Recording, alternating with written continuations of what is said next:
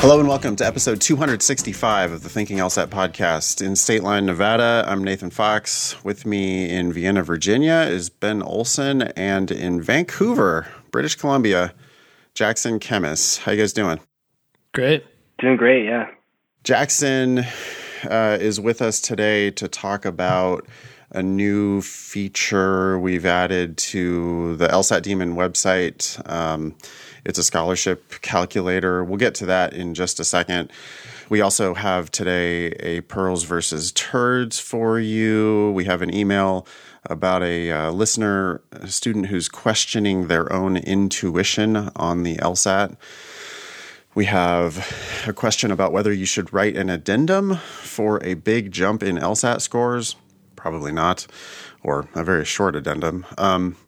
We have a question about whether to wait or to apply now. And then we have a personal statement from Victor. Victor was a student of mine in San Francisco in the before times and has been waiting patiently for us to review his personal statement.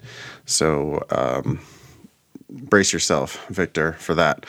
This show will air on Monday, September 28th. That means you have a few days if you're signed up and registered for the October LSAT Flex. That starts October 3rd. We also have the November LSAT Flex starting on November 7th, and it's too late already to sign up for that test because for some damn reason you have to sign up for the LSAT 7 weeks before the actual test. You can email the show anytime. Please do email the show. That's how we make our show agendas. help@thinkinglsat.com. If you want to be included on our website, social media stuff, you can send us a selfie when you do that. But please just send in your question or your Pearls versus Turds submission or whatever. Again, that's help@thinkinglsat.com. If you're so inclined, leave us a review on iTunes. It's the only way that people ever find us. We don't advertise the show at all. So hit the 5 stars and write a few words about the show on iTunes. We really do appreciate that. I think we're ready to dive in. Jackson, can you just tell us a little bit about how you ended up with us? You're a big part of the Demon team these days, so why don't you just explain your role with us? Well, I was a student of both of you guys kind of through private tutoring, and then I applied with Ben and got linked on, and then just kind of started tutoring more and more and becoming more involved in the team. And now I'm in charge of the ask button requests for questions that people have for explanations. I don't write all of them. We have lots of writers, but I kind of triage them and do write some of them. I'm curious, Jackson, how many writers do we have right now? Well, we just hired a bunch of people. So with the new additions, I'd say 8 active writers. Okay. And then I also do the classes Monday, Wednesday, Friday of timed section reviews, right? So we do a section and then we do a review right after. I do extra help on Fridays, kind of like office hours. And Saturdays I do the test review, and Sundays I do a class with Katie now. What's the team teaching like? I've been hearing good things about the Sunday class. Sunday classes have been going really well. Yeah. I really enjoy teaching the Sunday class. I feel like Katie has been killing it. Katie is a new tutor who's going to Yale Law School, who is just fantastic. She knows her shit. So I love working with her. I think the students are really engaged on Sundays. It's a great class. That's awesome. So the reason we had you on the show today, Jackson, is that we wanted to tell all our listeners about this scholarship calculator that you just created. Want to tell anybody or tell the listeners how that works and what your role was in creating it? The scholarship calculator, I try to make it as simple as possible. Basically what it is I went through all the 509 data so that students don't have to, or so that applicants don't have to, because going through all the 509 data it's a slog. There's a lot of data. You have to kind of figure out, okay, where would I place here? Basically, how the calculator works is it takes the data from all the schools, you put in your own GPA into a text field and your LSAT into a text field, and then it kind of computes, it estimates what your scholarship should be at each of the schools. And then tells you, you know, you can rank them based on what schools you'll get full ride, what schools you'll get half ride, those kinds of things. Yeah, we've talked about this a lot for people on the show, but I still think there's a lot of confusion around, okay, I see there are some scholarship numbers on here, but how does that translate to my LSAT GPA? And it's not obvious, right? Which is why it is a slog. It's not like a simple, oh, well, here are your numbers, so this is the kind of money you're going to get. You've had to think about what it means for each school, and there's some data that we just also don't even have access to, right? So we're trying to estimate based on the numbers we see on the 509 so that people don't have to. Yeah, and it is an estimate. You know, for each school, basically what I had to do was I had to kind of come up with some sort of calculation based on their index, which they also release, based on their LSAT and GPA, and kind of figure out, based on your LSAT and GPA for each school, how would they weight these two things? And then with that in consideration, where would you rank in their kind of scholarship considerations? So, you know, for the most part, I think it's pretty good. Like the lower end up to the higher end stuff is pretty good. Where it gets a bit more estimate-y is if you're in that like 95th percentile. And it's like at this point we don't know what we don't know if their 95th percentile at, you know, a mid-ranked school is a 166 or a 175. Yeah. Right? We just don't know if like there's that big of a jump once you get to the 95th. Yeah. Because the only numbers we know is the 75th and the 25th and the 50th, obviously. Right. Yeah. Hey, so one thing is, okay, so just in case users are curious, you can find this at lsatdemon.com/scholarships.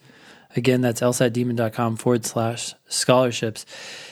Would you be willing to walk us through a couple examples, like hypothetical students, so that you can kind of say what they would find? Yeah. The one that I always plug in, just because I feel like it's relatively average, would be something like if you had a 3.5 and a 160, right? Mm-hmm. So if you have a 3.5 and a 160, you put that in, you hit enter. I'm doing it right now, Jackson. So am I. I did it already. Oh, you Best beat full me. ride I can get is Penn State Carlisle. And then the schools, so, you know, straight through to the 15th ranked school, you're not getting anything, Mm-hmm. right? Mm-hmm. Yep. The first school where you might get something is University of Texas, Austin, right? So you'll get, you know, what this is telling you is that you can expect some tuition between 0 and half tuition from University of Texas, Austin. And what I think is if you see something like this, and it goes down right through, and, you know, you eventually do hit, Penn State, Carlisle, you get a full tuition. What I think this tells you is that if this school is giving you anything less, right, like you should be telling them you are worth more to them than they're treating you. Mm-hmm. At least to a degree. I mean, this obviously doesn't take into consideration soft factors or like other factors beyond numbers, but on average, at a school like University of Texas, Austin, they should be giving you some money. There's a big blue feedback button at the top of the page, and we do really want, you know, it also says beta on it. So this is by no means perfect. We're doing the best we can to estimate. In fact, maybe that's what we need to name this, is like scholarship estimator or something. But please hit the feedback button if you see something that seems strange, or if you can think of ways that we can improve the tool. I think that this could be really useful just to give people an idea, right? So like if you're the 3.5 160, I mean, I would be scrolling down looking for green basically, right? Yeah, well, the feature I like is hitting the actual cost column because, we talk about scholarships versus actual costs. You can sort by scholarships and figure out which schools are going to give you the most money, but that's not necessarily the best bargain. I just sorted by actual cost, and it puts Penn, University of Nevada, Las Vegas, Rutgers, and Appalachian School of Law right at the top, and they're all green. So, yeah. Anyways. Awesome. Anything else we want to say about the scholarship calculator? I mean, people just need to get in there and play around with it, right? That's the best thing we can do. All right. Well, that was fast. Jackson, you going to hang out for a while, or do you have to run? Yeah, I'll hang out for a half hour. I've got something at 10 that I have to go do. So okay, cool. Just tell us bye when you're ready to go, and you can just drop out. We'll continue chatting. I did have a question just for Jackson before we jump into these things. So a lot of times when people start teaching the LSAT and especially writing explanations, right? Because writing an explanation really forces you to reckon with what your reason is for why something is right or wrong. I was wondering if you had any ahas or takeaways since taking over that job. That's a good question. I can't think of any particular ahas, but I know I've had them. And I know that since I've started doing it, I've gotten way better at the LSAT. I underestimated how helpful it is to learning if you can teach something. It's even myself, I scored well on the LSAT. I come and teach the LSAT and I learn lots about it and get way better at it, tutoring it. But yeah, I can't think of any specific aha moments. Okay. Just curious. Yeah. Yeah.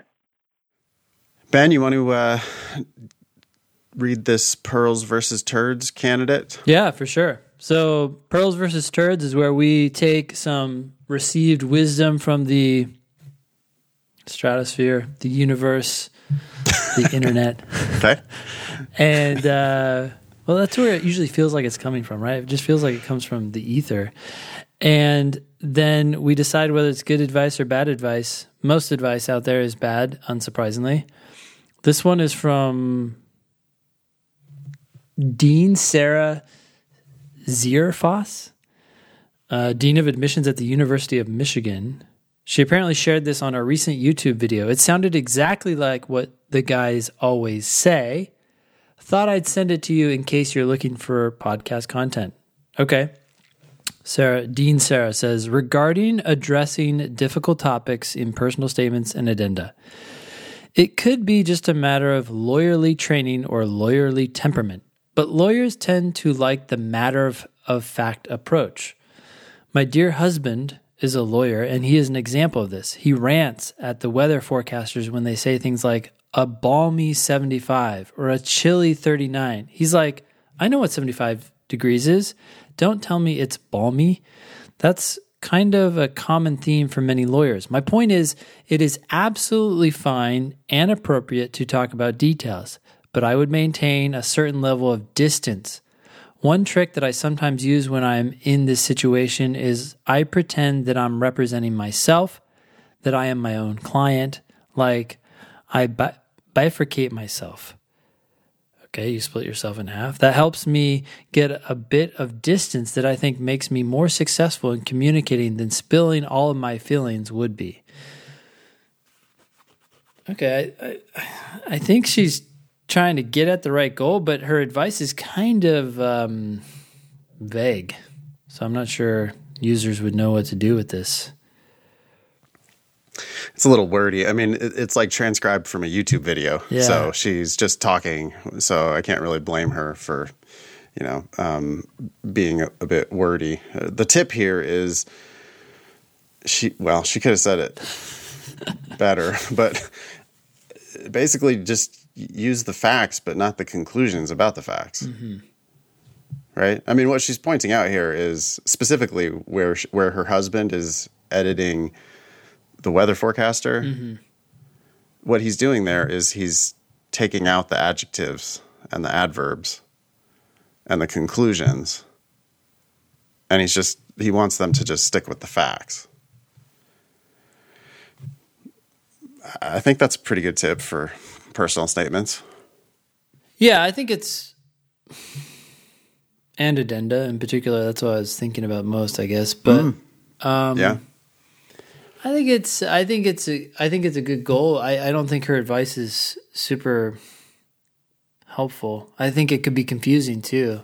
Like, I'm representing myself. I could see people like getting all fiery, and that's not what you want people to do.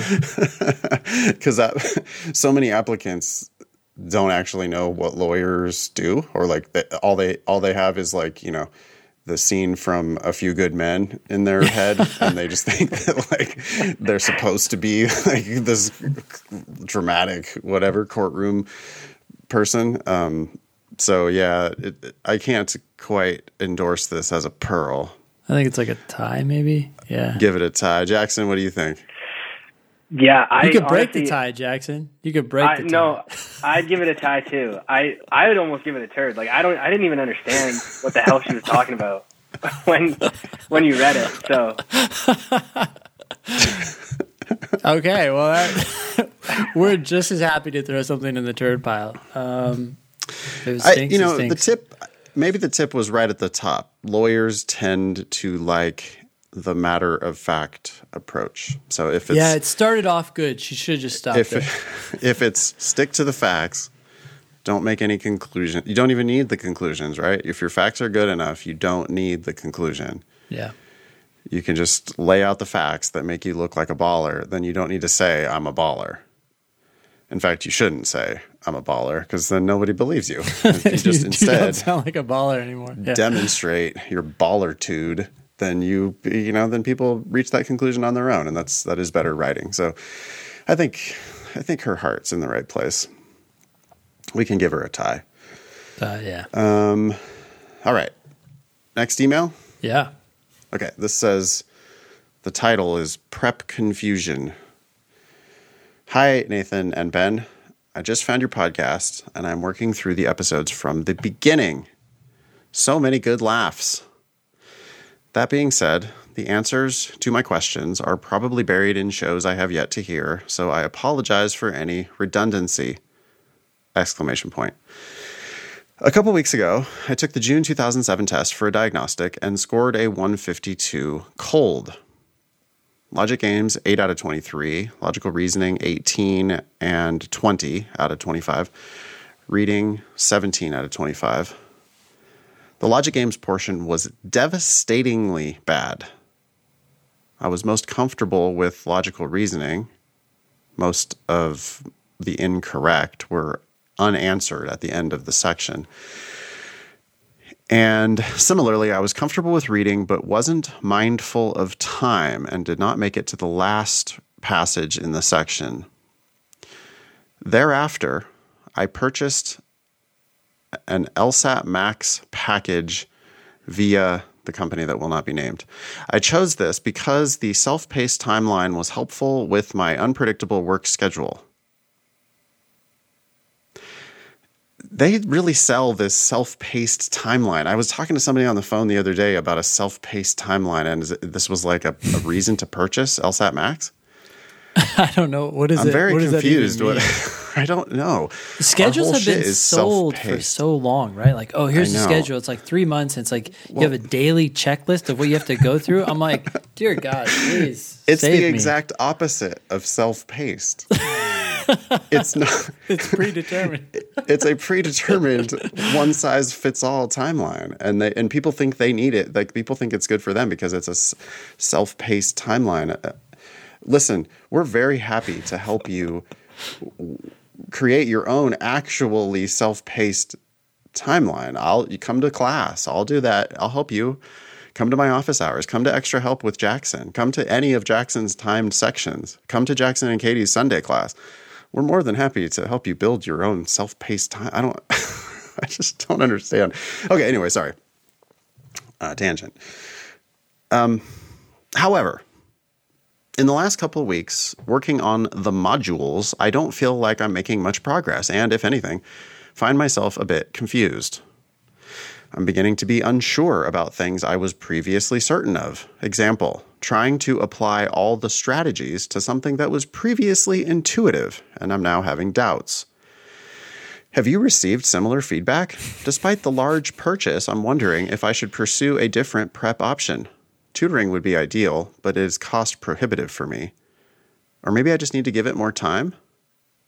Additionally, do you have a typical score ceiling that you see for students with a diagnostic like mine? I want to do the best I can, but don't want to be unreasonable about potential improvement. Thank you, E.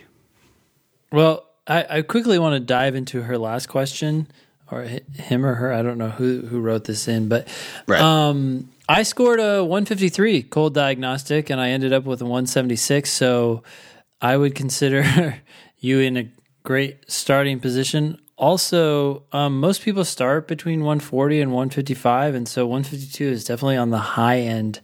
I mean, actually, 155 is pretty high starting, so I wouldn't even necessarily say that most people start there. But also, given the fact that you're scoring poorly in games, which is the easiest section to improve, you're in a great position to score as high as possible. I don't know where you're going to end up, but there's no reason to give you a ceiling. Yeah, cold 152, that's like that's Yahtzee, dude. That's like what we're looking for. We're hoping for, a cold 152, especially batting games. Yeah. Sky's the limit. Yeah. 170 something. We see 20-point improvements all the time these days. Yeah. It's not even like remarkable to see somebody improve by 20 points these days. Yeah. I'll tell you what the ultimate self-paced schedule or timeline is. It's the demon drilling. It just decides for you. And you just drill. Thinking back on it, that's why the demon was created in the first place. It's like, I would try to give out homework to people, and I would have 40 questions, and a third of them would be hard, a third of them would be easy, and a third of them would be in the middle. And for some people, 2/3 of those questions were a waste of their time. For other people, 2/3 were likewise a waste of their time because they were too hard, right? It's just like all these predetermined things just don't work. Yeah, and if you want help from a human, you can get help from a human with the Demon Live. You don't need private tutoring. With a 152, you don't need private tutoring. Tutoring is cost prohibitive. Tutoring is very expensive. You have to pay a really smart person for their hours, like directly for their time. Well, we charge a lot for that. So sign up for a class and sign up for our class because our shit's the best. Sign up for Demon Live. It's $295 a month. We have multiple events 7 days a week on Zoom. And you can come ask me questions. You can ask Jackson questions. You can ask all of our whole team questions. We are all professional LSAT tutors, and we can help you a lot. And it will be only $295 a month instead of hundreds of dollars per hour with one-on-one tutoring. Starting with a 152, you're an amazing candidate, and we can help you a ton. So I don't want this whole thing to sound like a commercial, but it sounds like LSAT Max is doing you a disservice. Let's directly talk about this. Trying to questioning apply things. Yeah. Well, the questioning things that used to be intuitive, trying to apply all the strategies to things that were previously intuitive. God damn it, I've heard that 1,000 times in my LSAT teaching career. It's because of the theory first approach to teaching instead of the practical approach to teaching.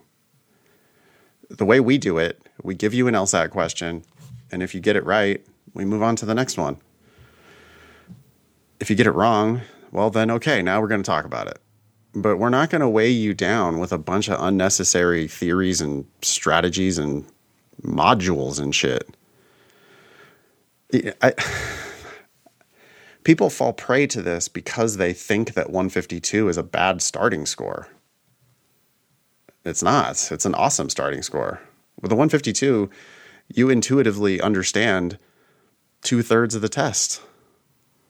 That's awesome. You know why you understand it? Because it fucking makes sense. The test makes sense. If you read carefully, the test makes sense. Our whole philosophy of teaching the LSAT is it makes sense. Oh, you missed this one? Okay, no problem. We'll talk about it. We'll talk through it. And if you need some theory to help you understand it, we'll give you that. But be careful with what books and what classes and shit you use, because I've seen a lot of people stagnate at a pretty good starting score, and then they just never improve because they lose all of that intuitive, common sense understanding of the test.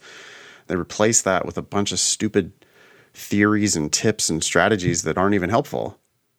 Yeah, I'm curious, Jackson, what happened when you started studying? Did you just stumble upon the podcast, or did you start with some other course or book, or what? When I started studying, I think the day I started studying, Khan came out. And so the first thing I went to was the Khan Academy LSAT. Mm-hmm. And I spent about a week on that and decided it was horrible. Like it was completely limited in what resources you could have. And like the explanations I didn't like, I knew they were wrong. Like I just didn't like most of them. And then, I just kind of stumbled across the podcast, started listening to the podcast. When I started studying, the Demon wasn't out yet. So I just bought all the books because my test was still pen and paper. Actually, I took the July test that was half pen and paper, half digital. Oh, July 2019, yeah. Yeah, and so I just bought all the books, bought Nathan's books, listened to the podcasts, did private tutoring. And then the Demon came out just near the end of my studying. Because I studied for quite a span, kind of on and off. That's interesting. Yeah, it's interesting to hear how people just their LSAT journey, what they encounter first. I mean, Kaplan's another big player out there. But it sounds like you went from Khan and then you just started searching like podcasts or something, or? Yeah, I was working at the time, a day job. And so during my day job, I was like, well, I kind of want to be studying this material just the way I am. So I would just I looked up LSAT in podcasts, found the podcast, and just started going through them, put them on during work, and just listen to them. I'm glad you avoided the Khan trap. Well, yeah, I remember using Khan for math in college. Right. I took a math course, and it was really good. Like, I understood it completely. As soon as I read the LSAT stuff, I was like, this is bullshit. They don't know what they're talking about. The thing is, they're not even getting it from Khan. I don't think anyone at Khan wrote them. I think they got them from LSAC, which for some reason can't explain its own test. I'm not sure that's right, Ben. I think the person who wrote the LSAT stuff is a tutor for lots of other tests via Khan. Oh, really? Yeah. So the problem isn't that it's not Khan. The problem is that it is Khan, not Mr. Khan, but I thought they were using the explanations from like Super Prep and stuff, which is I don't think so. Well, maybe that's in there too, but I just recently was talking to a student who actually was getting one-on-one tutored by the person who wrote the Khan shit for LSAT. Oh, really? Yeah, and they advertise. Right. I was the one that wrote the shit for Khan. Right. But they specifically were not an LSAT expert. They are a smart person who scored high on all of the different tests. And I'm sorry, but you take one look at that Khan shit and it's just not right. It's overly theoretical, and the theory is wrong. Jeez. Right? I mean, they start going off about principle questions. That's technically incorrect. That's just not there is no such thing. It's not. It is not a useful concept. The word principle, it doesn't mean anything on the LSAT. You can actually line it out and it means nothing. Yeah. You can actually remove it from most questions and it doesn't change the meaning whatsoever. Yeah. But then they're going off theoretically about, oh, well, when you see a principal question, here's what you're supposed to do. It's heavy-handed, boring theory that is actually incorrect. Yeah. So they're not doing anybody any favors with that free prep. I'm glad they gave away some tests. Doing the tests is useful. You do not want to be reading those Khan explanations. They're not helpful. Next email? Yeah. Thanks, E. Yeah, thanks, E. Hey, as E works their way through our podcast, eventually they'll come to the point where the daemon gets invented. So they can then abort from LSAT Max and start studying with the daemon. Trust me, it's way better. Okay. Addenda for big LSAT jump. Ben, you want to take this email? Sure. Dear Ben and Nathan, as I get my documents in order for the upcoming admissions cycle, I'm stuck on whether or not to write an addenda about my LSAT scores. When I first took the test in 2018, I was a full-time student working 30-plus hours a week and ultimately scored a 161. However, I took the July LSAT Flex and scored a 177, which I attribute to having a steady full-time job and the ability to set up a consistent study schedule. I'm sure it's common for people to improve on a retake, but some schools are asking for addenda if your scores have significant discrepancies. What would you do? I don't know that I would go down the excuse route. If they want an addenda explaining a significant discrepancy, just say, I knew I could do better, so I took it again. And leave it at that. Yeah, I mean, we see it all the time. How many emails did you get, Ben, when the August Flex scores came out? How many emails did we get with people talking about 20-point improvements? I don't know how many we got, but it's so many more than we've ever gotten before. And like dozens. Like we had like 3 180s, right? At least. Right. And that's not counting the ones who didn't reach out. I'm like, holy smokes. I don't know what's going on. Right. So you can improve a ton on the LSAT. It's a fact. Yeah. And if your official score, like you took it before you were fully ready, unfortunately, and you have a 161 on record, and then you started studying with us probably and ended up with a 177. And yeah, I really 1 sentence, 2 sentences. I knew I could do better. My practice test scores indicated that I could do better, so I took it again. Yep. They can ask you a follow-up if they want, but we've never heard of anybody, like admissions committees that don't actually ask people, right? We all know that a lower initial official score is just a practice test score that's been revealed on your record. Yeah. It's just like the idea that the 177 test takers didn't work to get there.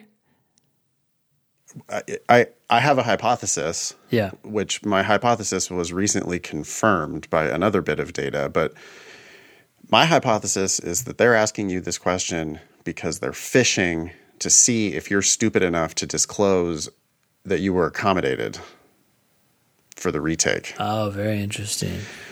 Okay. This was a hypothesis that I've had for a long time.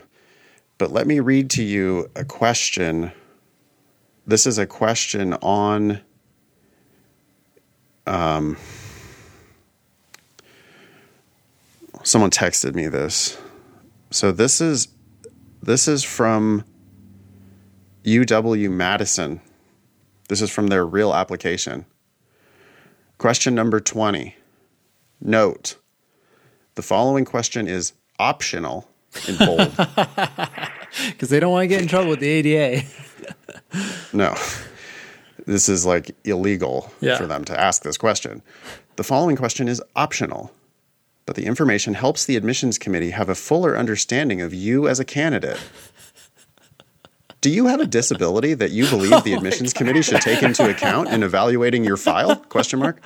Oh my goodness. They just went out and asked it. We encourage you to provide further information in your personal statement. Then bold. This is purely voluntary and confidential. If you are admitted, a separate process will be used to request and determine reasonable accommodations. And then it's a yes or no. Do you have a disability that you believe the admissions committee should take into account in evaluating your file? Oh my gosh. And so are many they even people, allowed to ask that as an optional question? That has got to be illegal.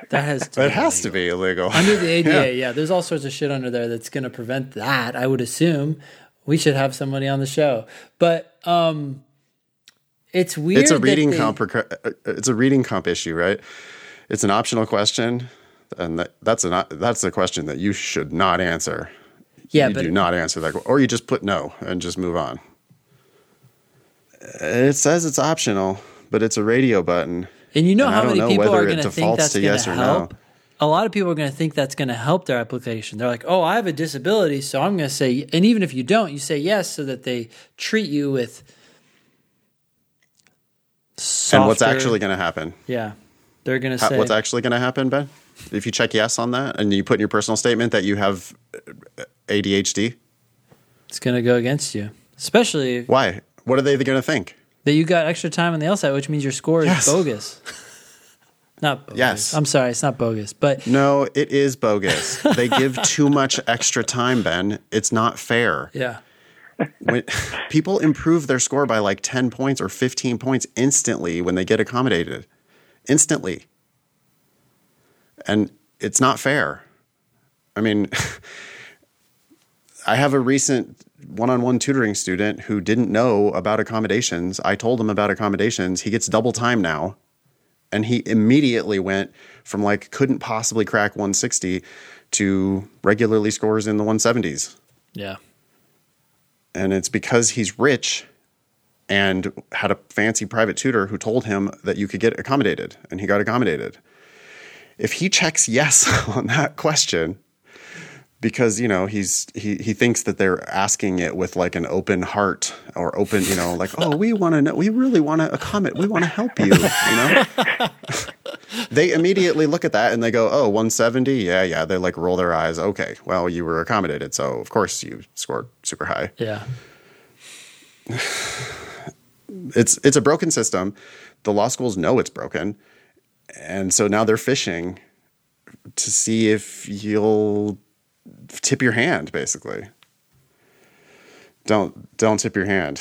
If you have a reasonable case for accommodations, you should get accommodated. It's a crazy advantage. You should do it if you can. But then do not tell the schools that you were accommodated. Jackson, you want to weigh in on this exciting issue? I just think it's crazy that they would ask that. I mean, yeah, I'm surprised they are. They're a law school. I mean, they would know this law inside and out, I think. They'd have professors who have taught about the ADA. Maybe the disclaimer that it's an optional question is enough. Somehow makes it legal. But is it optional if it's a radio button? I guess you just don't even select. If it doesn't have a default answer, you can't unselect a radio button. Yeah, that's probably true. Yeah. I don't know, man. I'm not sure you're allowed to like I'm thinking about interview questions. Exactly. Right? If you're in an interview and you ask someone if they're disabled, like that doesn't seem. But then you say, "Oh, it's optional." You don't have to answer. You can sit there and be quiet. It's a different legal issue, but like, you know, you're not allowed to ask women if they plan to have kids, yeah, right? Yeah.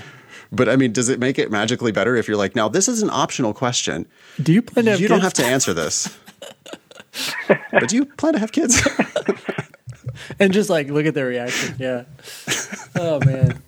Yeah, I'm surprised they're asking it. And you know, about the accommodations thing, that Ninth Circuit case is what required LSAC to make the minimum accommodation time and a half, which blows my mind. Before, I guess you could get 40 minutes or something, or I don't remember that, but it's wild that time and a half is the minimum.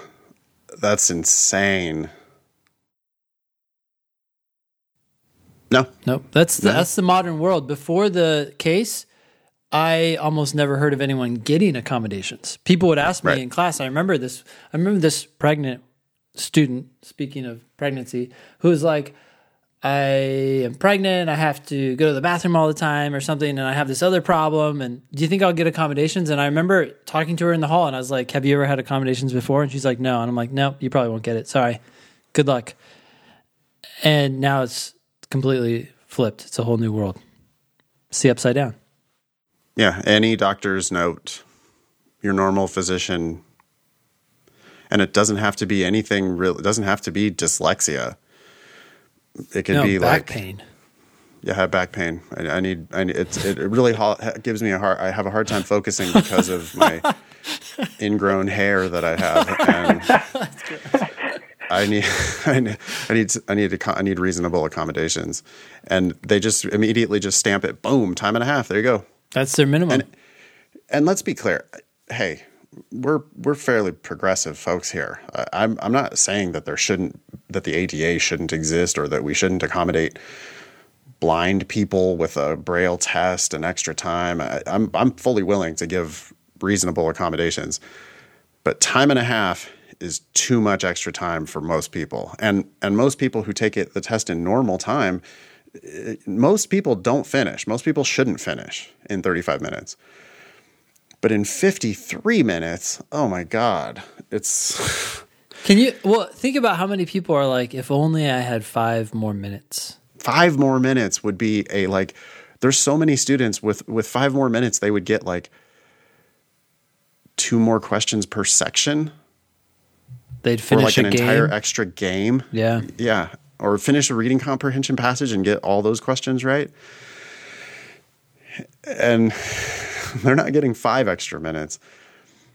They're getting 18 extra minutes with time and a half. Yeah.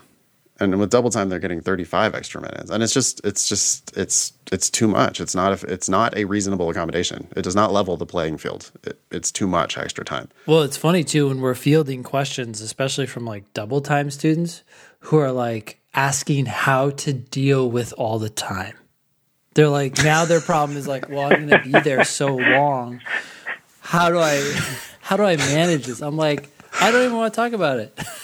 Yeah, it's hard to feel sorry for somebody who's getting double time. I mean, like whatever. I'm not questioning that you have issues or whatever it is that got you that accommodation. I don't know.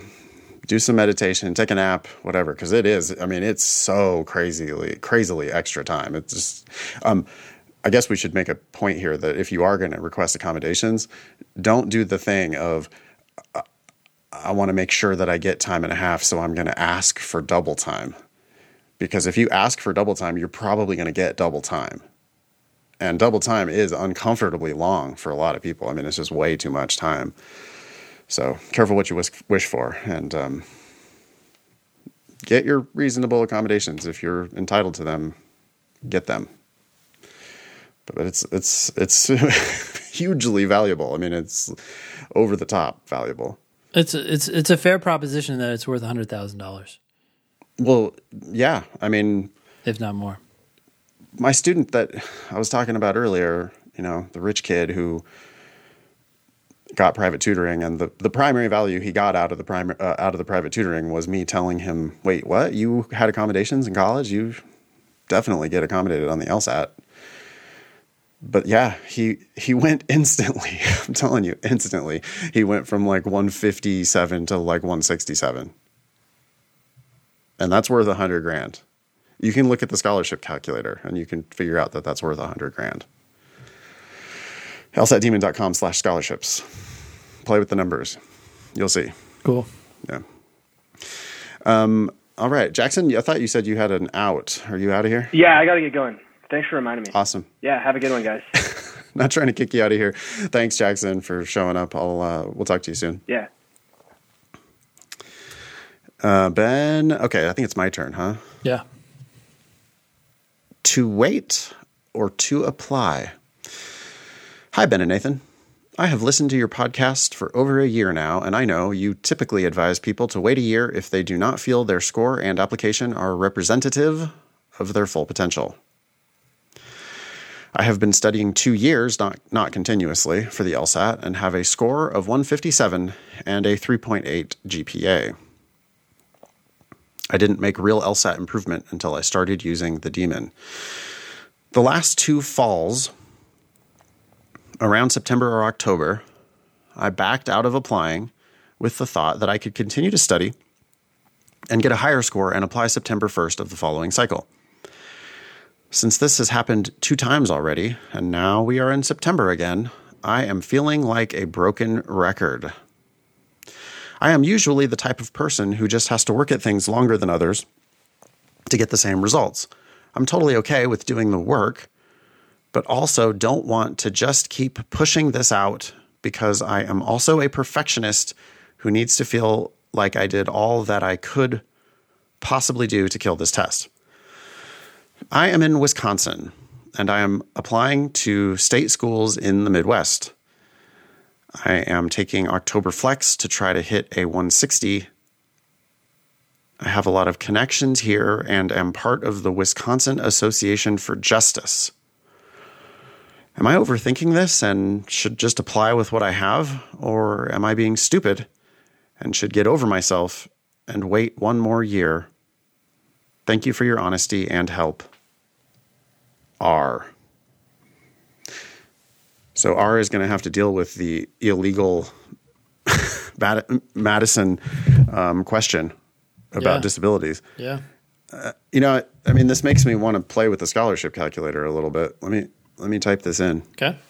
157 and a 3.8. Yeah. You can also search for schools. I'm going to put Wisconsin. Yep. Well, University of Wisconsin Law School. It says half to full tuition with a 3.8 and a 157.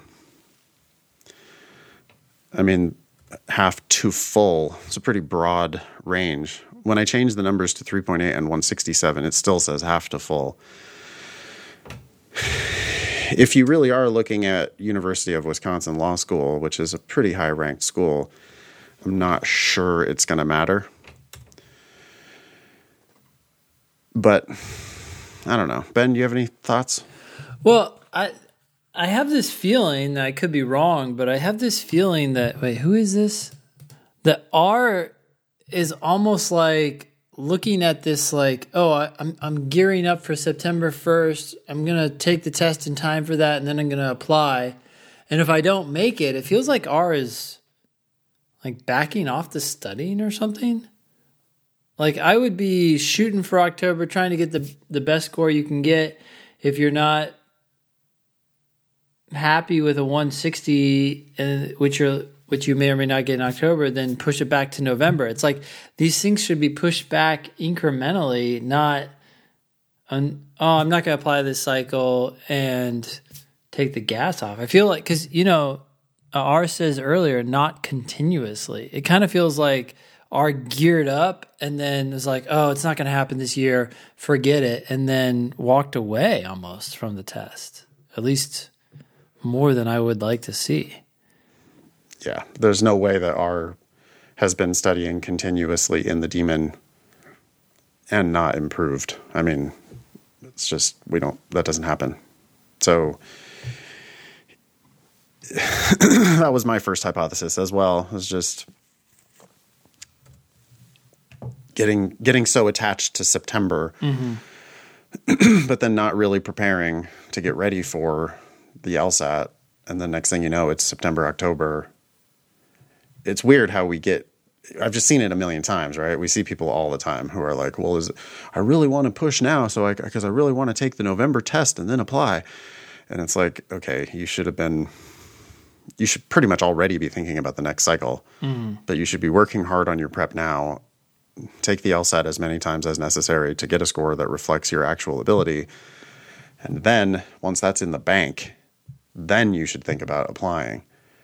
People weirdly attach the test and their application. There's no law that says you have to apply the day your score comes out. I mean, ideally, your score would be in the bank, and then we apply in September. So we have no idea where R started, but, so I can't. Am I overthinking this? Should I just apply with what I have? It's the beginning of your legal career. I don't think you're overthinking it. I'm curious, would a 157 or a 160 get you a full ride somewhere in Wisconsin that you'd be happy to go to? If not, then yeah, I would keep going. I think that's generally the standard. If you can't get in somewhere that you'd be okay with going to for free, that's kind of an indication that you should keep going. Yeah. If our has connections in Wisconsin, sounds like wants to stay in Wisconsin, applying to state schools, apply immediately with whatever you've got. I mean, they're taking the October Flex, so hopefully they kill the October Flex and have a 160 something and they can apply. But yeah, you just got to be willing to walk away if you get shitty offers. And at a state school in Wisconsin, you should be going for free. 3.8, man. That's nice. It is great. Yeah. 3.8 and a 165 should be a full ride for sure. Yeah. So if they're going to try to charge you, like even if what if they admit R on a 50% scholarship? That's not good. That's not, that's not what we're looking for. University of Wisconsin Law School costs $44,000. So if they gave you a half scholarship, you're still going to have to pay them $22,000 a year. Yeah. That's more money. You don't have to pay that. Other people are going to be going there for free. Yeah. And if you improve your LSAT by 5 more points, you'd probably go for free. So be prepared to turn down bad offers if you apply prematurely. If you apply with less than your best LSAT score, you're going to get less than the best scholarship you could get. Probably, most likely. Check out the 509 reports for the schools you're applying to. It's also possible that a 157 is already above their 75th percentile, and a 3.8 is almost certainly above their 75th percentile. I guess there can be overkill in certain circumstances, right? Like if you know for sure you just want to go to Madison or whatever, you might already be overqualified, but we don't know. You have to look at the 509s. I mean, I can look it up real quick. Let's see. University of Wisconsin. Yeah. No, I mean, their 25th percentile is 156. So applying with a 157 is not going to, they're not going to back up the Brinks truck for you. Yeah. Scholarship wise. Yeah. But their 75th percentile is only 164. So you move that 157 to a 165, which is fully possible. Your GPA is already above their 75th percentile.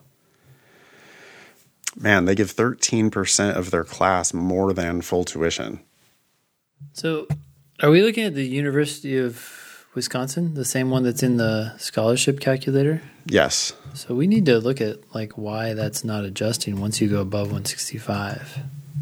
Hey, it's in beta, Ben. Don't be too critical of the scholarship calculator.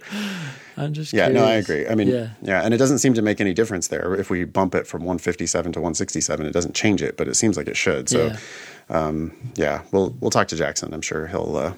It's under development. So, cool. Advice for R: probably get a 160 something. I mean, you can. You just got to work at it. Stop focusing on the application cycle and start focusing on getting your best score as soon as you can. Yeah.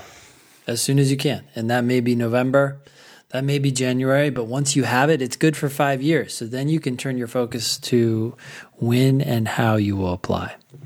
Think about it in terms of your legal career, right? It's the first step of your legal career. But what if we thought about it just in terms of this is the first step in an important case? Like if we make this a single case. Sure. Do you really want to rush in there and file something before you've got your shit together? Yeah. That's a good way to just lose your case before it even starts. And so this person has the LSAT and the application cycle weirdly attached together. Yep.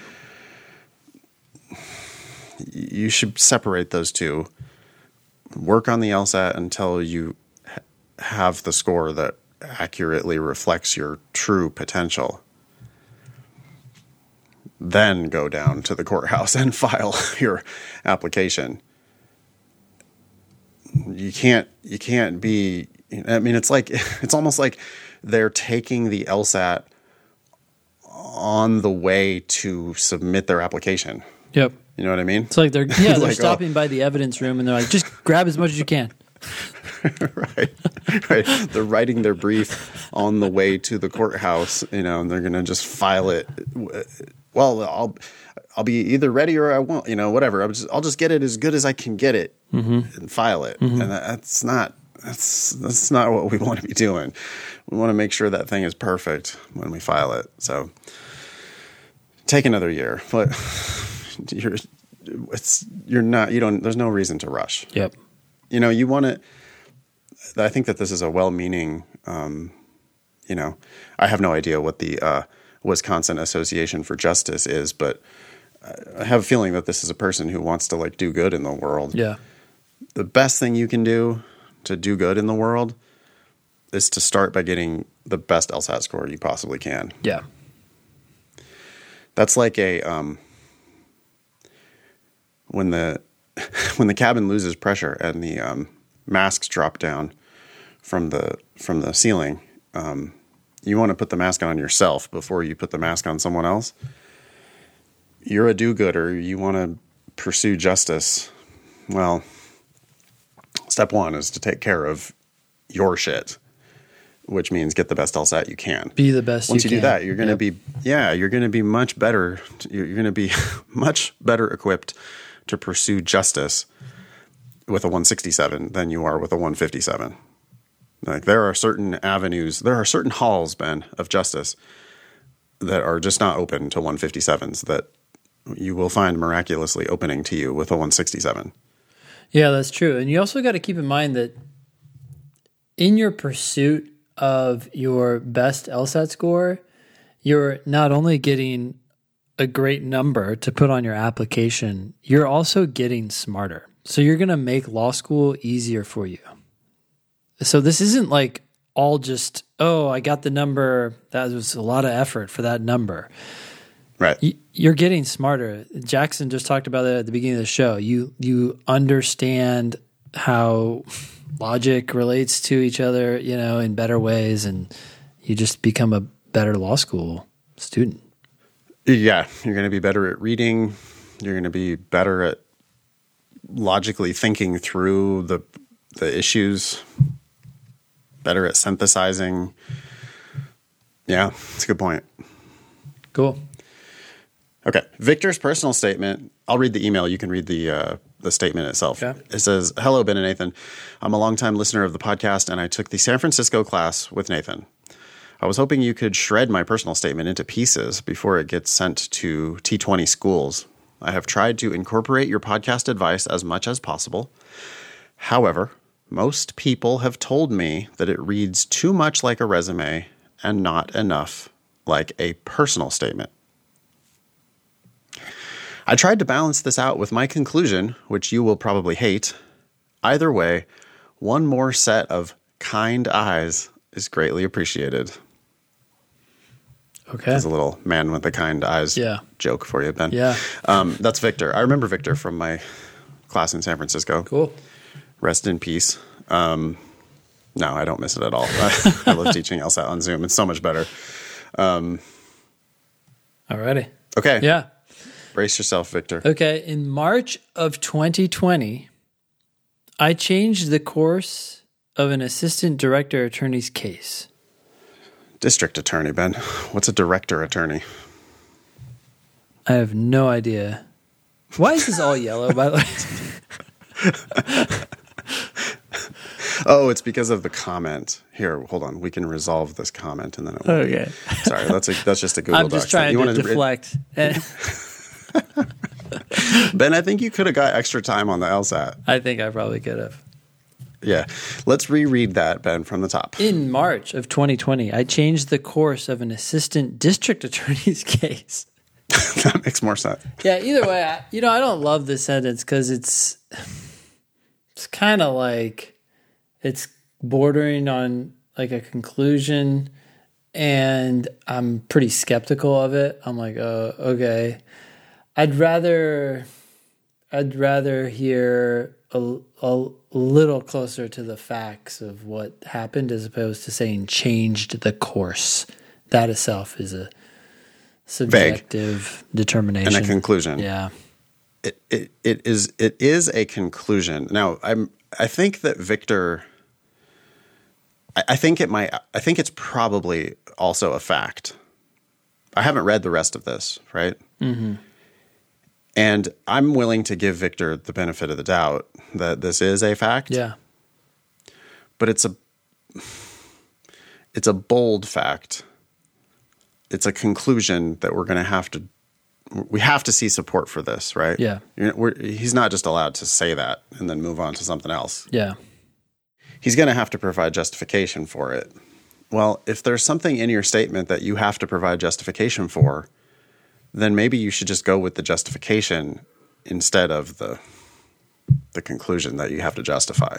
I think what people don't realize is that the justification, because it's factual, is stronger. It's not something that people are going to debate or question in their minds. They're just going to say, oh, okay. And then they draw the conclusion from that. Exactly. What Victor's missing here is that he needs the reader. If he can Jedi mind trick the reader into reaching that conclusion on their own, the reader won't even realize it happened. The reader will just be like, oh, boy, good thing Victor was there because, boy, he changed the course of this case. Like, he won the case. Mm-hmm. But if you say that, then the skeptical reader is just like, yeah, sure you did. Yeah. And it comes off as, oh, well, this is just another young paralegal. Naive. They think they had who thinks they're a lawyer. Yeah. Okay.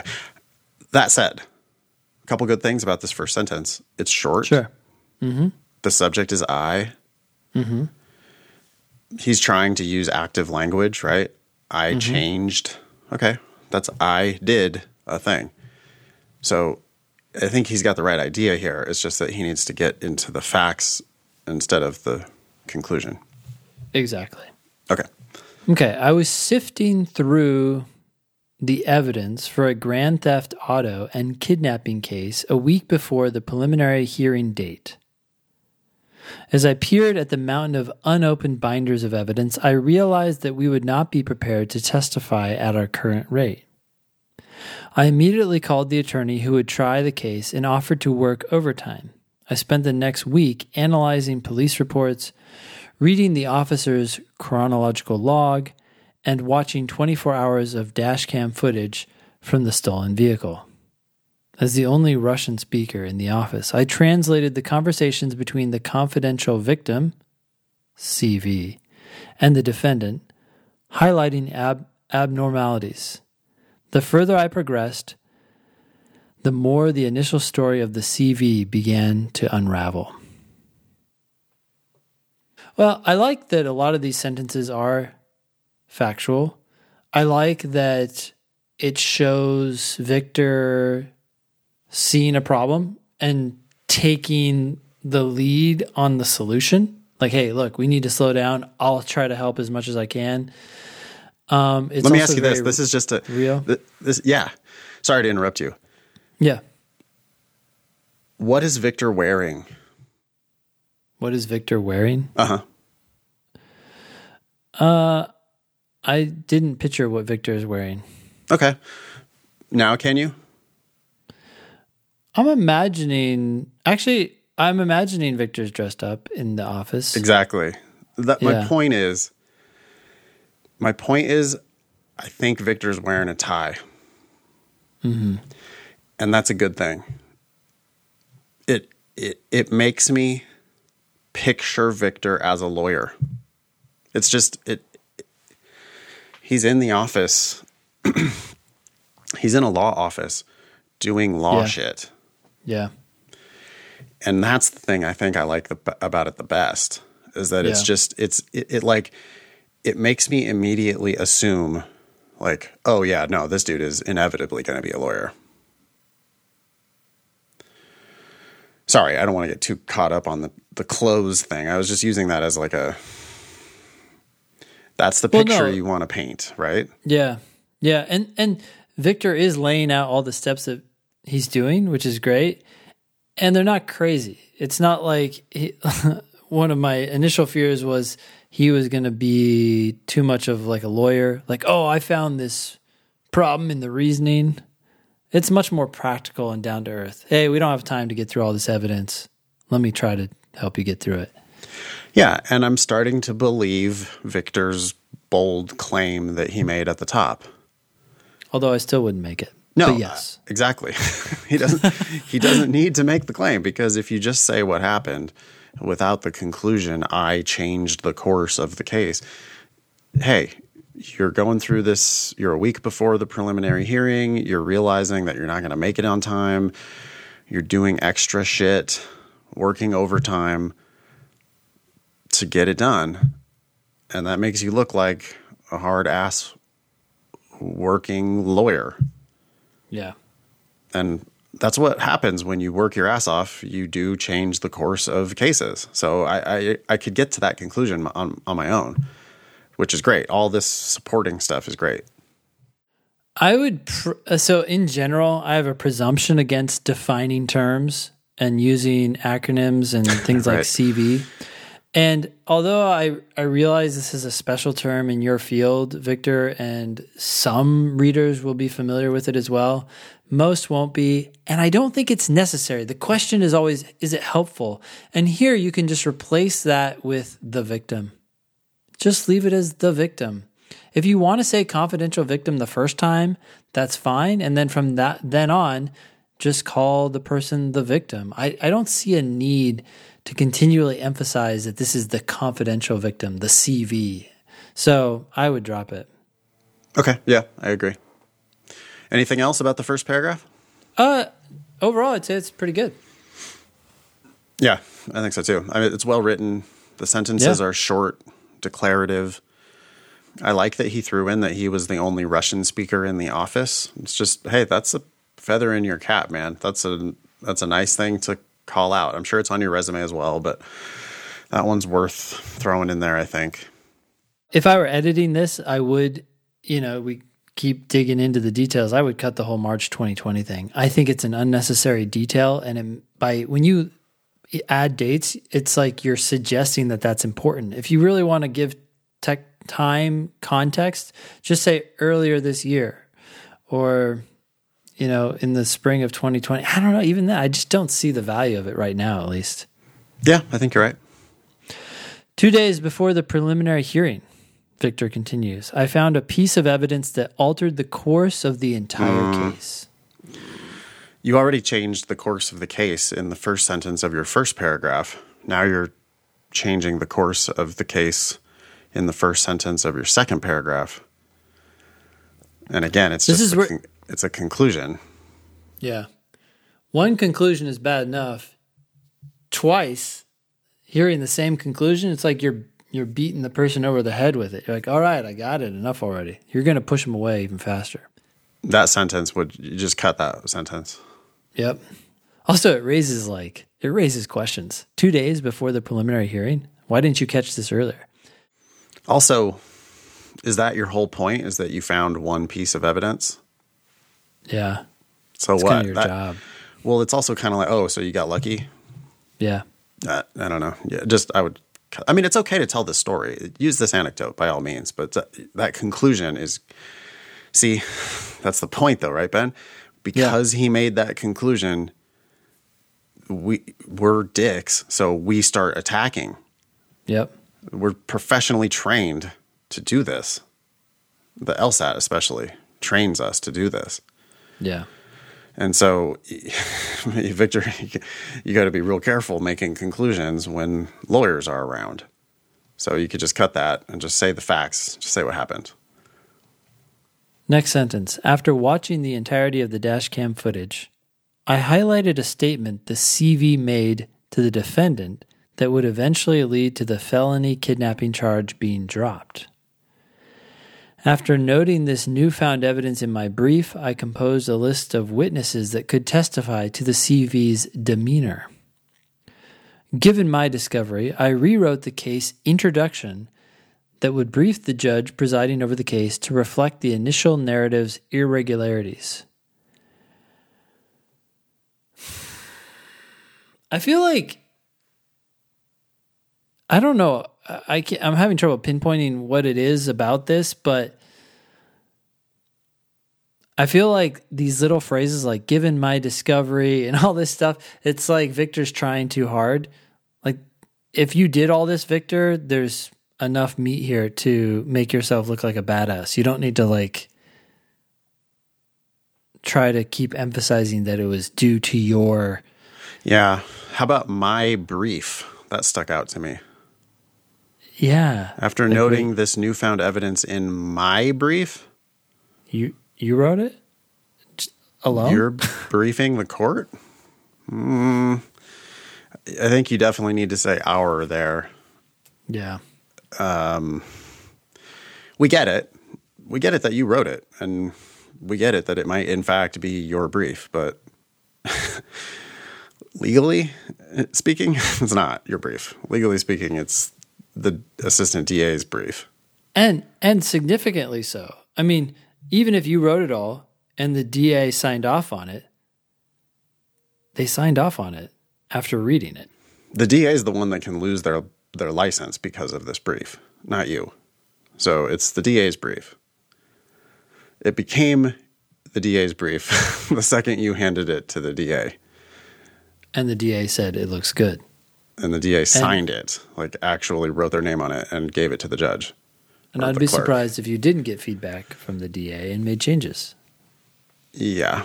So, okay. So, and don't get us wrong.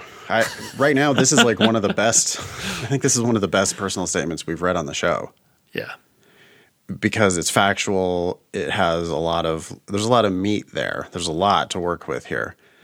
But Victor's doing that thing of just putting 5% too much salt, like yep. And then it ruins the whole thing because Victor's trying to take too much credit for stuff instead of just, I want to go back to that tip, the pearls versus turd that we had earlier applies here perfectly, which is just, you don't need to say it's balmy. Say it's 75 degrees. Don't say it's balmy. Yep. Next paragraph. Afterward, I edited the lead investigator's summary and drafted possible cross-examination questions that opposing counsel could ask our witnesses. On the day of the preliminary hearing itself, I helped coordinate the witnesses to ensure that questioning went as smoothly as possible. During the hearing, I suggested additional redirect examination questions to the assistant district attorney. These helped address potential issues that opposing counsel might raise concerning our case. I also prepared certified mugshots at the court's offices to be displayed as exhibits during the hearing. I actually love all this. Yeah, we're not stopping because most of these sentences are I sentences and they're telling us what you're doing. And there's not any conclusions in this part. This is just, here's what I did. Again, I am picturing Victor not only in a tie, but Victor is wearing a suit now because he's at the case. I mean, he's at the courthouse. He's allowing me to assume that he is inevitably going to become a real, actual lawyer. He just looks like a lawyer. You're doing lawyer shit. You're rubbing elbows with lawyers. And it's, I don't think this is rehashing the resume at all. In his email, he said that people have given him the feedback that it's too much like a resume. This isn't like a resume.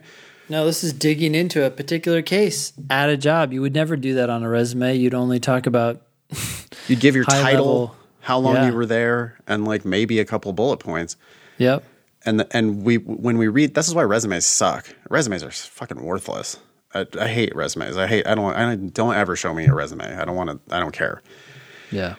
But this is like bringing to life, oh, you're a legal assistant number 2 at the assistant district attorney's office. Okay.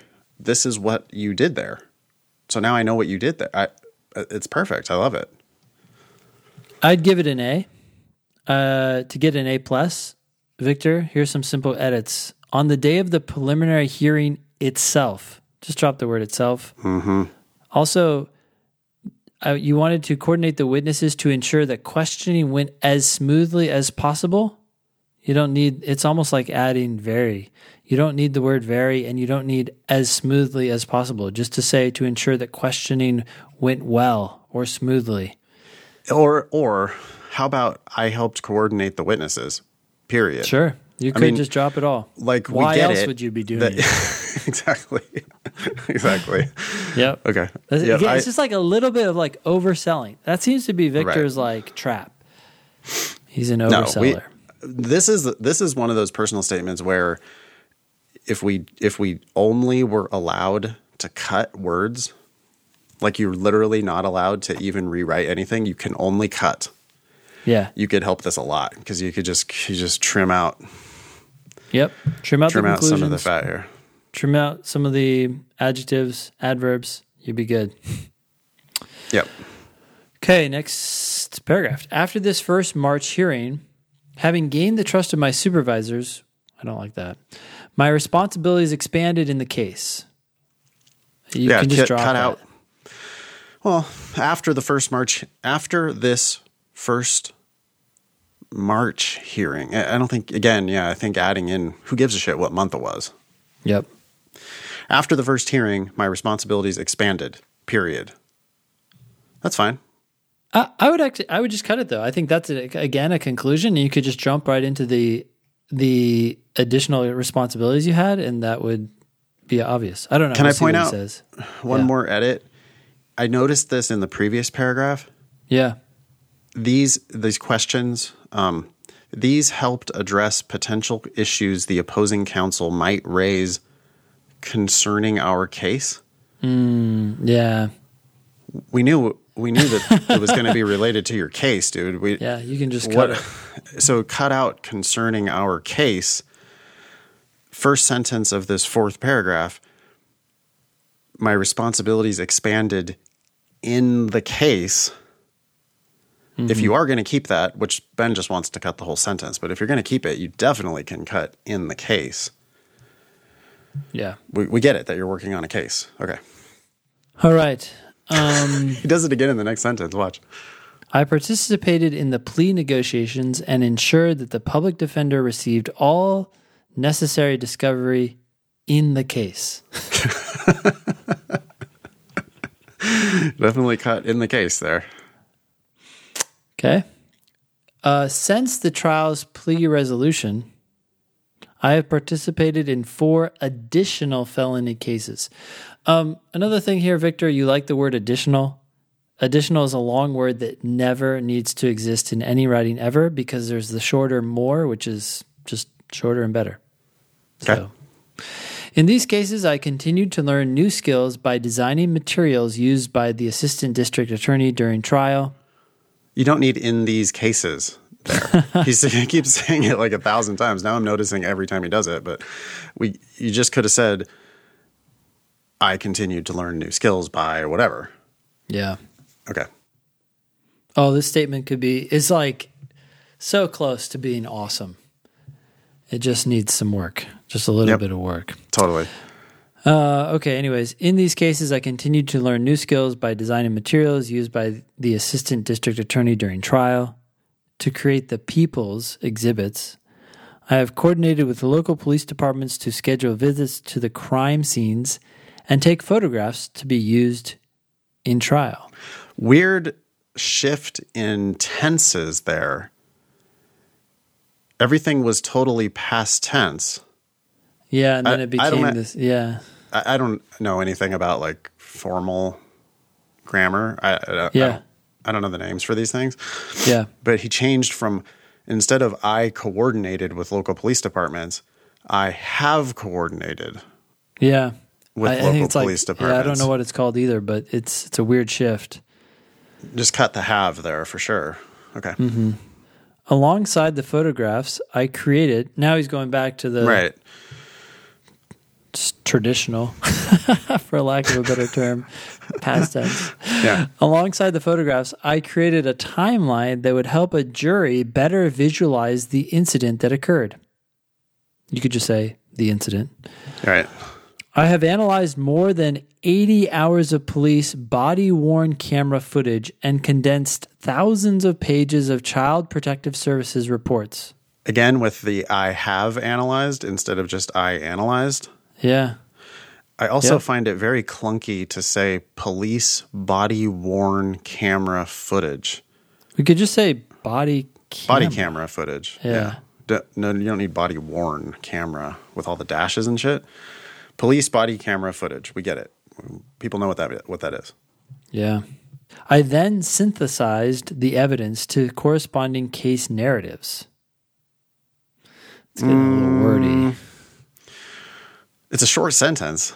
It's just, what does it mean? What are the words? The words are like, what I mean by wordy is like, well, synthesized the evidence. It's a fancy word. Yeah. I'm not sure it's a correct use of synthesized. Synthesized the evidence to corresponding case narratives? Do you synthesize something to another thing? You tie it, maybe? You tie the evidence to the narrative of the case? That would be much better, because tied to is a common usage where synthesized to just doesn't sound right. From, you'd say like synthesized from. Exactly. So, or just I synthesize. Synthesized is like put things together. But even then, I don't like it because I'm like kind of at a loss as to what you're actually doing with that evidence. I mean, I think you would synthesize the evidence with corresponding case narratives. That might make more sense. But to seems to be the wrong preposition there. And I think the real problem is, I think Victor's stretching to use a fancy word, synthesized. And instead, I like your tied.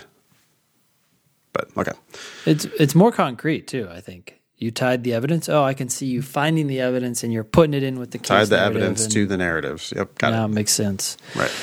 Then you say, Victor continues, furthermore, I have flushed out witness interviews. Have? Why is he doing this? I don't know. He's going back and forth. Yeah. Also, flushed out is oddly like informal. Well, it's incorrect. Yeah, what does it mean? I think he means fleshed out. Fleshed out? Yeah. Is what he means. Fleshed out. Fleshed out. Is like if you're hunting and you need to get the partridges to come out of the bushes so you could blast them. That's flushing. Is that even flushed?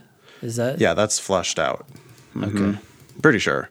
Fleshed out would be to what he means, which is to add bulk to the thing. That's to complete something or to finish it, to fill it out, to expand it would be fleshed out, right? Yeah. Yeah, there's actually a question about this. It says, should you flush out or flesh out your plan? To provide more details, you should flush out or flesh out your plan. Flesh out. Yeah. Flesh out, yeah. Not flesh. To flush out something is to cause it to leave a hiding place. For example, just as you said, the birds were flushed out of the tree. It could also be used figuratively as in flush out the truth. But fleshing out is to give something substance, to make it fuller or more nearly complete. Okay. So you fleshed out witness interviews by crafting questions that, that's what you were trying to do. You're trying to flesh out the details by crafting questions that helped the witnesses expand their testimony. By the way, furthermore is just like additional. It's a big, clunky, heavy word you don't need. You could just say, I also fleshed out. Or just not even. Why do you even need that? I fleshed out. Yeah. I fleshed out witness interviews by crafting questions that help. That's already too clunky. Victor spent more time editing the top of this statement than he did the bottom of the statement. You can tell the writing got worse. Halfway through the statement, Victor's writing went to shit because he didn't spend enough time editing the last couple paragraphs here. Yeah. It's very clunky. I fleshed out witness interviews by crafting questions. Just put I crafted questions. Yeah. Okay. Finally, using information that was acquired midway through cases, I wrote addendums to the court to add charges to existing cases. Using information that was acquired midway through cases? This is super wordy. You know what everybody's complaining about? They're going, hey, Victor, your thing sounds like a resume. It's because this paragraph right here, the second to last paragraph, sounds like a freaking resume. I feel like I'm like, it's not a narrative to me. I like I sentences that flow together. These just seem like, here's a bullet point, here's another bullet point, here's another bullet point, here's another bullet point. I don't see how they fit into the story because they actually have to do with all the cases as opposed to one case. This is like going too high level and trying to be detailed at the same time. Yep. He should have stuck with one anecdote, or if he was finished with the first anecdote, he could have transitioned into a second anecdote to demonstrate other stuff. Yeah. Instead, he was like, oh, let me just go 40,000 feet and give you the full thing of my entire job. And we're not interested in that. We want a story. I just did a quick Control F there for the word case. It's 19 times he uses the word case. He's using it multiple times in the same sentence, which I don't think he would do if he had read this out loud.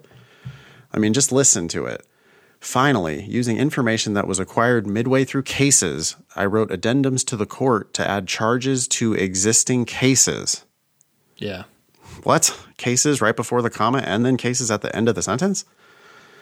It just sounds terrible. You read it out loud. You would never put that in a speech, so it doesn't need to be in your personal statement. Also, I would replace, if we even need to say this, but if you're going to say this, information that was acquired midway through cases, I would just say using new evidence. Right. Like it's very wordy. Yeah. Yeah. I mean, you could say when information was acquired, or like you could start with, I wrote addendums to the court to incorporate new information or something like that. But he lost us, didn't he? He did. He had us in the first few paragraphs. It was great. And then he just lost us with it's poor writing. This is his longest paragraph and it's his worst paragraph. That's almost always the case, by the way. Your longest paragraph is probably your worst. Your longest sentence is probably your worst. And so it's like I don't know. He ran out of time or something, but he didn't edit it. Yeah. Stepping back, I think his fatal mistake was he was talking about an individual case, and then he started this paragraph within these cases. So he backed up and he's like, okay, let me talk about all the cases I've worked on, which then just kind of devolves into resume bullet points. Because each one of these about a particular case. We don't want to know about 4 additional felony cases. Just tell us about one of them. We get it that you did more than this. And also, you have the skills. Yeah. You can kind of take artistic license, by the way. You can fictionalize it. If you did one thing in one case and then one thing in another case and then one thing in another case.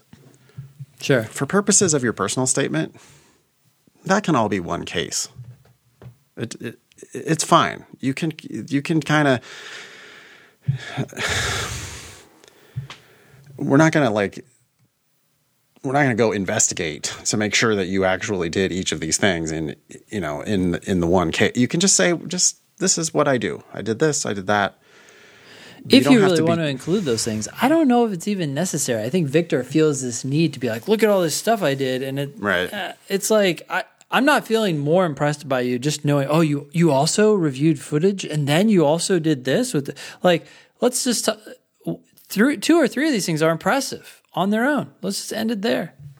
Writing questions for witnesses is a challenging task. Preparing for opposing counsel and cross-examination is a challenging task. You can show us you did that well. I'm happy. I'm sold. I agree. Yeah, pick some of these things. We don't need, it's not, you don't need to give us an exhaustive list of all the things you've ever done. You're supposed to be telling us about some interesting things. So yeah, cut it. Last paragraph. As my work throughout my 5 cases at the district attorney's office deepened. Why are we counting? It's weird. It's almost like if you had talked about 2 cases anecdotally, I would have assumed you did like 10. But now you're telling me you did 5. I would have assumed dozens. I would assume that you're an established part of the team, critical to the team. And instead, now I'm thinking, oh, so you were like an intern and they let you help out on 5 cases? Think about that. That's important. Yeah, then you go back to the March 2020 thing. You're like, wait, it's September 2020? How long did you work just started in March and you helped out on 5 cases? Because I had you in a suit. Now I'm thinking, yeah, you're wearing a suit, but you just bought it loose at Marshall's and you only bought it for this job, this internship that you're probably not even getting paid for. Yeah, it doesn't look. That's real weird how adding that fact can immediately make us spin off into this weird direction where it just undercuts the whole mission here. Mm-hmm. As my work throughout my 5 cases at the district attorney's office deepened. Your work deepened? Oh no, Victor, you're realizing something? He knew that we were going to hate it. He put it in the email. He put, you're going to hate the conclusion. And I totally hate this. I realized a fundamental truth about the practice of law that indelibly changed how I viewed the profession. Victor, are you fucking kidding me? Do you think they give one shit what you think about the practice of law? They know you're foolish enough to join it. Well, you know what happened here is Victor didn't have this conclusion paragraph. He wrote this high level in the 4 cases paragraph. Everybody shat on that, which they rightly should have. His solution should have been to take it out, but his solution was to try to come back with like, let me talk about what I think.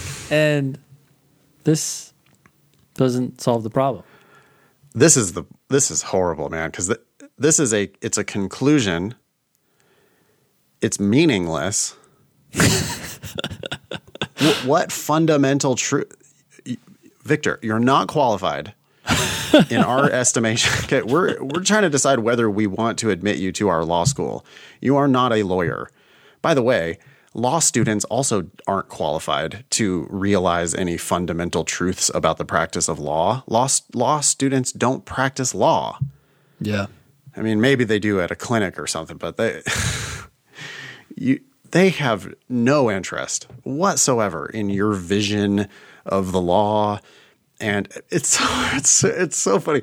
Indelibly changed how I viewed the profession. I didn't give a shit, Victor, what you thought about the profession before or during or after this epiphany you had. Yeah. You didn't know shit before, and you don't know shit now either. It's you instantly changed the way, like we were fully willing to picture you as this badass who like has all this practical time in the trenches. The second you start telling us your opinions about it, rhapsodizing. Now you look like a college kid. Yep. Also, take a look at this next sentence in the last paragraph. Throughout my internship. Brutal. Okay. So it is an internship after all. Also, you just said throughout. As my work throughout my 5 cases at the district attorney's office deepened, whoa, you're this like, you've been in the trenches. Now we know it's an internship. Like this is going all over the place. You need to cut. The whole second half of the statement needs to go. Yeah. And he either needs to expand on the first anecdote, more like what you had in the first few paragraphs. The first few paragraphs were great. Yeah. More like that. You can expand on the one anecdote, or you can give me another anecdote. Mm-hmm. Do not say the word internship. Jesus. Yeah. I thought you were like getting paid. I mean, it could be a paid internship, by the way. Don't say the word internship. it makes it now you're a college kid. Now it's, oh, he spent a semester at the DA's office and he thinks he knows everything. And he's got an indelibly changed view of the profession. Whoa. Okay. Anyways, he continues, I discovered each case's complex puzzle. And you discovered each case's complex puzzle? The fuck are you even talking about? Oh, man. What does that mean? I discovered each case's complex puzzle. It's not just a puzzle, Ben. It's a complex puzzle. And what did Victor do? Wait, did he solve the puzzle? No. He discovered it. He discovered the puzzle. Like, hey, guys, look. There's a puzzle here. It's a puzzle. Yet to resolve it.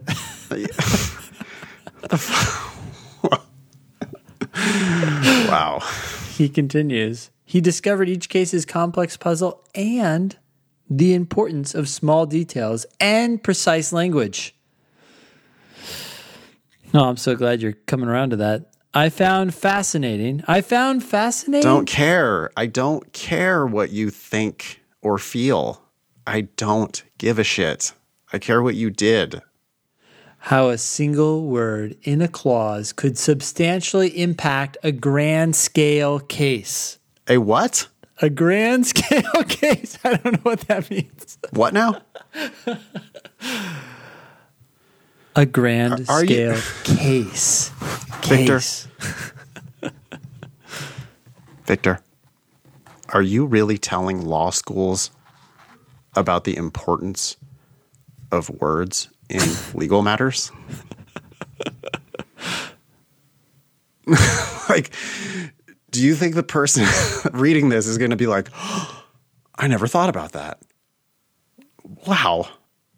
You mean legal cases can turn on precise use of words? Holy shit. You know, like... He continues, one word would change a felony to a misdemeanor. No fucking shit. The battle of intricacies that take place at the seemingly minor details eventually decides a case. No shit. No Two, shit. battle of intricacies. What?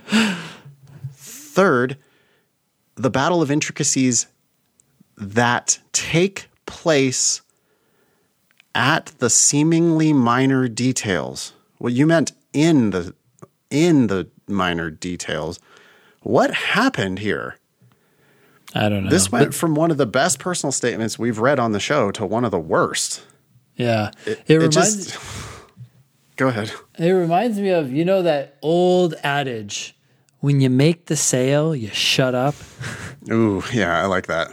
Like, this is where you're like, oh, yeah, sweet, Victor. We want you on our team, and we want you number one. And then it's like, dear God, stop talking. You have just revealed your naivete. Totally.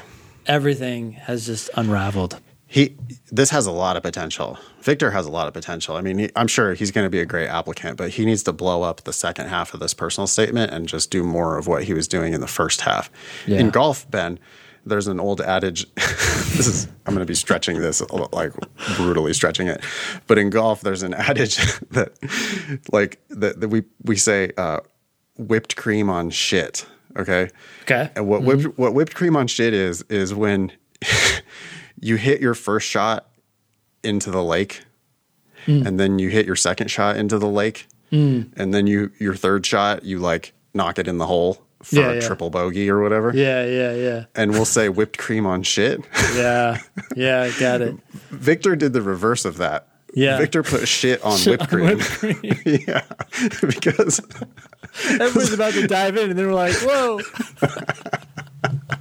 Victor's like, let me just add this one last dollop of shit on top of this. Oh, boy. Okay. We love you, Victor. He knows. He knows we love him, but... Yeah, well, we're saving him the shit. Yeah. The constant conflict of technicalities and the enjoyment that I derived from them. Don't care. You derived enjoyment from the constant conflict of technicalities? Okay, I guess I can see that. We don't believe you and we don't care. It's amazing. Reaffirmed my conviction. Don't give a shit. You don't have Victor, you're not entitled to have convictions. You're not entitled. You're not. You're not. You will change your mind about literally everything when you go to law school and start practicing law. You don't have convictions, Victor. You certainly don't have convictions that have been reaffirmed. Yeah. Your conviction that a career in law is the best course for me. We'll be the judge of that, not you. We know you want to be a lawyer. You've worked in a law firm. You're now applying to law school. The statement you think really your conviction has been reaffirmed that law is the right course for you. You're also like missing the point of this, right? It's like talking to someone and trying to convince them to go on a date with you. You're like, I've decided that you're the best date for me. Oh, okay. Well, we're trying to figure out whether you're the best date for me. Yeah. And we don't really care if I'm great for you. Yeah, sex is a thing that I like to have. We should have. I'm firmly convinced. I firmly believe.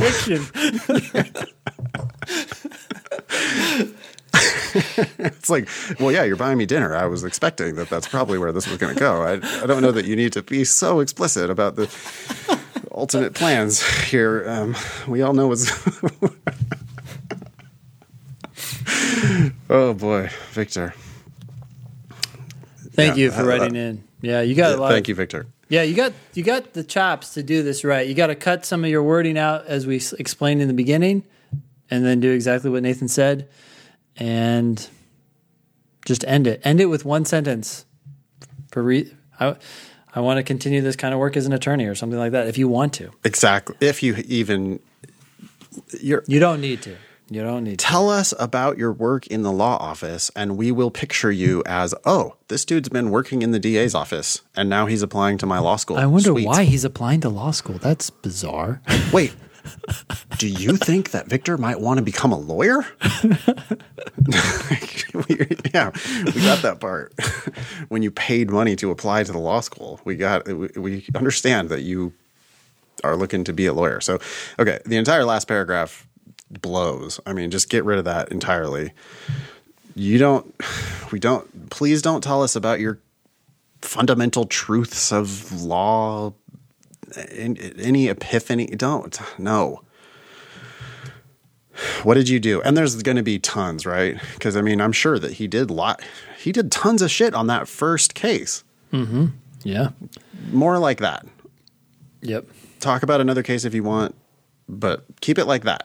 And just spare us the conclusions are having the exact opposite of the intended effect. It is precisely wrong. Shit on whipped cream. Thank you. That was awesome. We're on Facebook, Instagram, and YouTube at Thinking LSAT and at LSAT Demon. You can follow Nathan at nfox on Twitter. You can follow us on Twitter at Thinking LSAT. If you're so inclined, please leave us a review on iTunes. It helps promote the show, which we have yet to do in any other way. And email us at help@thinkinglsat.com. We love your questions, most of them, and want to answer them. That was episode 265 of the Thinking LSAT podcast. Thanks all y'all for listening. Nice knowing you. Don't pay for law school.